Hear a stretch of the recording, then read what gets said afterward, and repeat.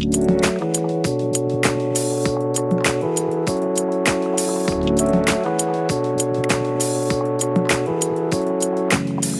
to the Medical Management Podcast, a podcast focused on helping you level up your practice.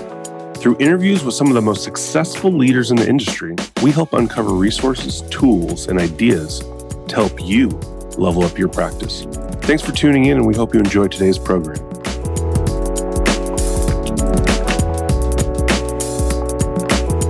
Hello, and welcome to the Medical Management Podcast. I'm your host, Jesse Arnoldson.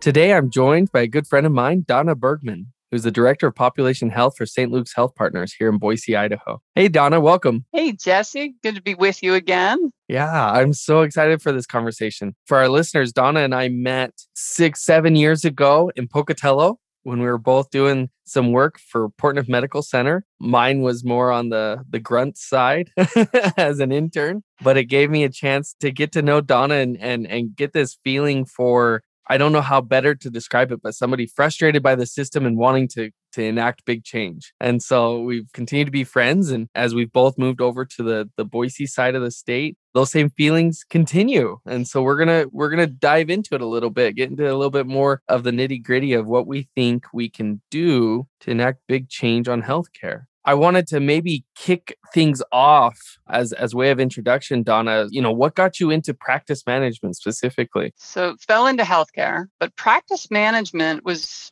not something I ever thought I would do. I was actually working for the payer side, and my job was provider relations. And I spent a lot of time in a lot of different clinics helping practices figure out how to become more effective, more efficient within the terms of the contracts. And I was on the payer side when we went from capitation to fee for service, if that gives you an idea of my age. And what brought me over to practice management is I got recruited. They felt like I could do more on the practice side than the payer side. And I was recruited by an occupational medicine group. It was fantastic. I remember the first day walking in, asking where I could eat my lunch. And the gals up front says, "You're the boss, so you eat it wherever you want to eat." That's awesome. And I realized from that day, I didn't have a clue what I was doing. But I think that made me a better practice manager because I had to ask a lot of questions and learn a lot. I love that. Practice management is definitely a humbling career choice. It definitely helps you realize that you're not everything that you think you're cracked up to be, or you don't have all the answers, right? You definitely do not have all the answers. And I was there for 7 years and they still shocked me almost daily. We had a good time. I learned a lot. It was fantastic people, fantastic clinical model too. That's awesome. Donna, tell me, what do you think your greatest benefit was coming into practice management with your payer background? Like, what did that help you with the most? The payer background, this is part of probably, I've got that little bit of a chip on my shoulder. The payer background for me showed me that they're a necessary evil. When I first came in, I was so frustrated with the payer partner, and I will call him a partner today. I did not then. And I was so frustrated with the payer relationship and the practice relationship. So initially, it really didn't bring any value to me. It hindered me. But the more I got into practice management, the more I realized that they really do need to be your partner. You spend 2 years saying, I came out of the dark side, right. I'm done, right? Right. But once you get through that fog, you realize that there is a connection that they have with employers. They have a connection with patients, their members that you don't have. But if you work together and get loud with your payer partners. If you simply take what they give you, you're not really a partner in that. Right. Tell them what you bring that's valuable and leverage what they have, and you'll have a good partnership. I love that. I've recently been able to kind of develop a better relationship with one of our biggest payers in our payer mix here in Idaho. And it's resulted in a lot of benefit for our clinic. And Thrive Pediatrics is a pretty small clinic in comparison to some of these other behemoths in the state. There's really not any reason on paper to pay attention to us or to do anything for us other than just pay the claims that we're contracted to receive. But that relationship building and viewing them as a partner and engaging them in different ways is the way in. It's the golden ticket in to working with them. And I wish it wouldn't have taken me so long coming out of that transition to figure that out. Yeah. because I think understanding that, and you've seen it, it really does propel your practice forward. Amen. Well, let's talk a little bit about the main topic today. Let's get into the meat of it. Like I said in your introduction, since I've known you, there's always been this kind of, quote unquote, chip on your shoulder about how things are done and the real impact that clinics have and can have on patients. It's one of the things that just draws me to you as a peer and a friend. But tell me a little bit more about what really bothers you in our current system. So that's such a loaded question, Jesse. So loaded. There's so much. I've been doing this for 25 years. I'm not even sure at this point I'm any good at it because we're still in the same spot. Right. We continue to talk about the same things. We sometimes give it different names. That's my favorite. Mm-hmm. But we really haven't fundamentally changed how we deliver care. We've layered on technology, EMRs, even the practice management systems that we have now are so much more robust than what we had 25 years ago. Right. But we're still doing it the same way. When I think about this chip on my shoulder, this is where it comes down to. You and I, we're in healthcare. Whether we want to admit it or not, we're treated special. We know the back roads. We know how to get things done. Several weeks ago, my brother called me about my dad. He's 92 years old. They live 1,000 miles away. He's trying to access healthcare. I get a dissertation on email on how he can't get a hold of the doctor. The doctor ordered the wrong X-ray. They drove 45 minutes from the rural community into town to get this work done. And once he got there and waited and waited and waited, he still couldn't get his test done. And my brother was incredibly frustrated. I solved it in 10 minutes, plus 25 years of experience. Why? Why do we make it so hard for a 92-year-old to get the care that he needed? And for my brother, God love him, he didn't know who to call. He didn't know how to push this issue. That's not right. And that's really the chip on my shoulder. Healthcare should be easier. You manage pediatrics with Thrive, right? Right. We do so much stuff with pediatrics. We engage the family. We make it convenient. We're available. You hit 18 and something happens. Go to the emergency department. My office closed at 4. It's not right. No. So yeah, I got a chip on my shoulder. In the best way. I believe it can be so much better. It can be. I love that you pointed out pediatrics because that is a focus of ours to make it as accessible and convenient as possible. If you want to text us, we have a way for that. You want to talk to a triage nurse, we can handle that. You want to call at 3 a.m. on Sunday morning to avoid an ER visit? Heck yeah, And so we try our best. It's not perfect, but boy, you're right. We try harder than a lot of or most other specialties, I think. And maybe people can be grumpy about it. We get it at both ends. Yeah. We get it in pediatrics and we get it in the hospice care. Right. Hospice and before that, palliative care is exceptional. Why can't we make that level of care, that level of compassion, that level of access in the middle? How do we do it? That's where this is heading. Paint me a picture of what this change that you're describing. Paint what it looks like in an ideal world. I think you need to start with how do you even approach this? Because I think the way that we've approached this problem in years past is leading to the same results. We look at our payer partners and we look at how we are paid, and then we value engineer our business model to meet the contract. Which, by the way, when the contract changes in 2, 3, 4, 5 years, we get ticked because we have to change our business model. Right. Yeah. So it's the tail wagging the dog. So first start with your model, not your business model, your clinical model. Start with the clinical vision. If we're quiet long enough, the doctors will tell us, the NPs, the PAs, your social workers, they will all tell us what we need to do for our patients.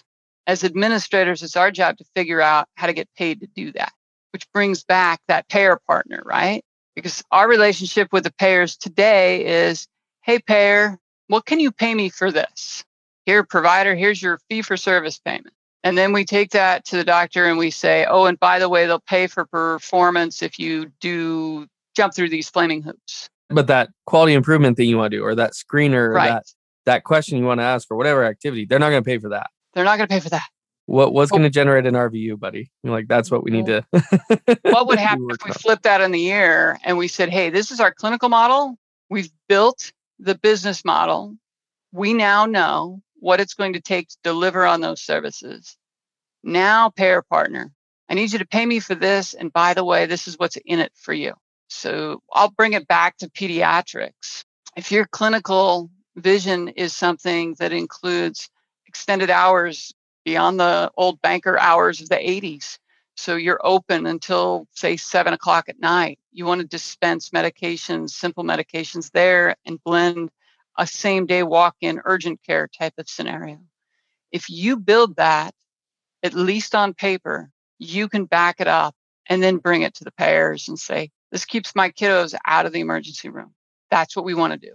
And by the way, if I go to the emergency room with an ear infection and I say I've had 6 of them for my kiddo, better see an ENT. Let's keep that back in primary care where it belongs. Right. Donna, what you're describing sounds a little bit or a lot of it like some of the ideas that you've pushed my way about a clinic of the future. Can you maybe describe what it is that you have?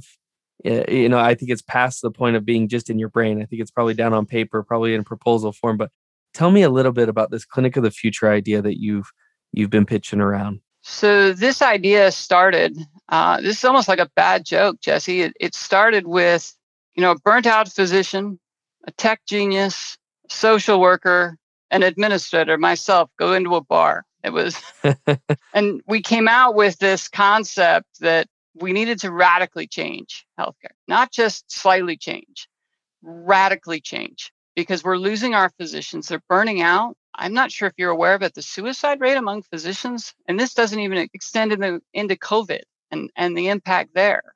But prior to that, we were losing about 400 physicians a year on suicide. Oh my gosh. We've got early retirements. They're not encouraging, their own kids to go into healthcare because it's not a great environment to work in. We had to fix that. We had to fix the idea that we don't have enough doctors. We can load a bunch of nurse practitioners and PAs, but at the end of the day, you're still very short on demand, on the supply-demand ratio. So we had to fix that. You can't just grow a bunch of providers. So we had to change the deployment methodology. So long story short, built a chassis that said, hey, what if we looked at all the healthcare that came into your clinics today and asked ourselves a really hard question? Does this require someone with MD, DO, PA, NP behind their name? And if the answer is no, then where does it go? I think for the last maybe 10, 12 years, we've been trying to push everything to NPPAs. That's right. Not enough. No. So I'm going to share a little bit about me just to illustrate this example. So I'm going to be the patient. I'm going to make up a little bit about me. So for those of you listening, this is not a physical representation. This is fiction, guys. I'll give you my age, though. I'm not afraid of my age. I'm 49 years old. But in this case, I'm going to be 200 pounds. Not eating right. My husband, who is definitely still married, going on 27 years. But in this example, we're going to say he just left me. And I've decided I need to jog because I don't know. It's my daughter tells me it's a good thing to do. And my knees are killing me. In today's environment, when I go in to see my primary care physician, a couple of things are going to happen. Statistically, I got 7.5 minutes behind a closed door with the physician. God help me, I'm probably naked sitting on butcher paper with a paper gown. Awesome. That all sounds right. Statistically, 11 seconds into that encounter, I will be interrupted because the physician's in a hurry. So here's what's probably going to happen. I'm going to get focused on my knee pain. I will get a referral to an orthopedic surgeon. They will do probably an MRI. They might even schedule me to come back for a cortisone injection. Not that it's really going to do any good, but I could put a nice little thing out on Yelp that's not going to look very nice if they don't do something that I consider of value. Here's what didn't happen. Like I said, I'm 49 years old. Colonoscopy guidelines just changed. I'm now eligible and should have been recommended to get a colonoscopy now or a colon cancer screening because it went down to 45. Probably didn't happen. Nobody addressed the fact that my husband just left me. Nobody addressed the fact that I'm 200 pounds and started jogging. Maybe, just maybe, that's why my knees are starting to hurt. Nobody's talked about dietary and the fact that I've given up any hope on reason to cook because it's now just me and my 11 cats. So none of that works. What if we change that? So I'm still 49 years old. I'm 200 pounds. Husband left me. I'm jogging. I'm not eating right. And apparently I live with 11 cats. What happens if I come in now and walk in, or maybe, my rascal, whatever gets me in the door? I don't have to schedule an appointment. This hasn't been put off. I can just come in. And immediately when they greet me, they see, hey, Donna needs to talk to you, a wellness coach, because we got a couple of things going on right off the bat. The colon cancer screening guidelines have changed. So we need to get her connected with an MA who knows these protocols. We'll let her go in and see the doc, but we probably should be teeing up our exercise physiologist and our nutritionist, because we can see from the record, Donna was 160 8 months ago. This isn't good. Now, when I come out, now everybody also has learned that the care team has learned that my husband left me. And that was the triggering point. The model that I built, you can actually take care of that patient, me in that case, leveraging exercise physiology, nutrition, licensed clinical social worker, a host of MAs. It's a high touch environment with the physician then being more like a conductor of an orchestra versus the one-man band. There's no way a single provider can do all of this. And we're so scared to add all that support staff. The support staff is big in this model. Yeah. And that's, going back to your earlier point, this is the model now going back to that payer partner who you've hopefully established a good relationship with to fund that. Because in traditional model, that's why we're scared, right?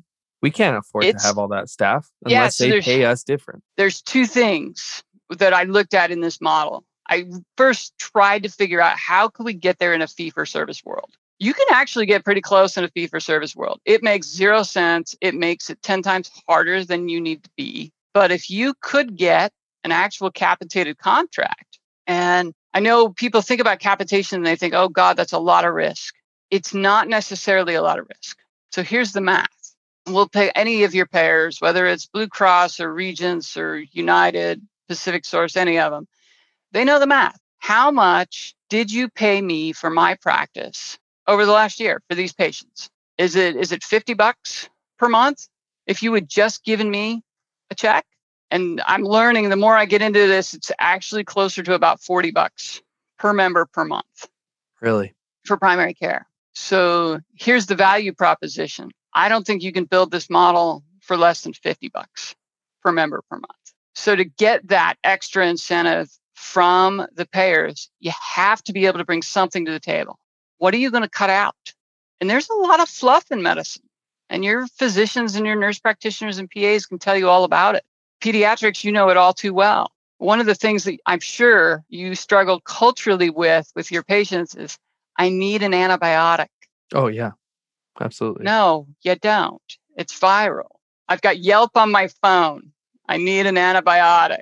It's a hostage situation at that point. But there's expensive drugs that could be done with lower cost drugs. And then there's just pure unnecessary drugs because we're afraid of Yelp. I think there's a lot of stuff that we're going to have to do with our payer partners to be able to get that PMPM up to that $50 mark. Could you trim down the services? Absolutely. So this model, just so you know, and your listeners know, this is set up with 4 physicians, 2 nurse practitioners or PAs, 32 MAs. Yeah. Ooh. So right now, all your CFO fans are going, yeah, Donna's smoking crack. Yeah. Then there are 6 what I call certified ancillary. And it's just a category because some of them are licensed, some of them are just certified. So that is your RN who's a wellness coach, your RN chronic disease management. Again, it's that conduct the orchestra type of thing where they've got MAs working for them to make sure their diabetic patients are getting the care that they need without having to go in and see the doctor every 6 months for an A1C. Right. If they're controlled, help them stay controlled. If they fall out of control and you have a protocol that helps get them in control, like, hey, A1C is fluctuating too much or their sugars are fluctuating too much, get them in to see the nutritionist. Do I need to have a doctor? Do I need to have an MD, DO, NP, or PA tell me that I need to eat better? No. I don't. We have to figure this out because we've got to be able to take care of our doctors and our other providers. Model's intense. You don't have to start all that way. You might be in a geographic area, for instance, that would benefit for a PA to come in because you see a lot of suturing or splinting or, dare I say, casting. We used to do this in primary care. Yeah, we did. And there's some age in there. There's some great things we can do. You don't have to start with the whole thing. You don't have to go hire 30 MAs, right? You please God, don't do that. There is a ramp to this, but the ramp is based very specifically on what your patients need. That makes sense. It's a very, how do I say this? It's instead of the one-man band, it is the team-based, patient-focused. It is. And think about it. How much more healthcare could we deliver if it didn't all have to funnel through a very expensive and very scarce resource? Absolutely. We could do a lot more. I love it. Donna, we could talk for hours on this. Yeah. Cowboy this thing up. I know. It just takes getting on the ramp, though. That's the first thing, is just getting on the ramp. That's where I'm at right now in conversations with a payer and trying to demonstrate that there are some clinical things that we're doing that are worth their attention. And not trying to ask them for a better conversion factor, not trying to ask them to pay for anything too crazy. We're coming to them.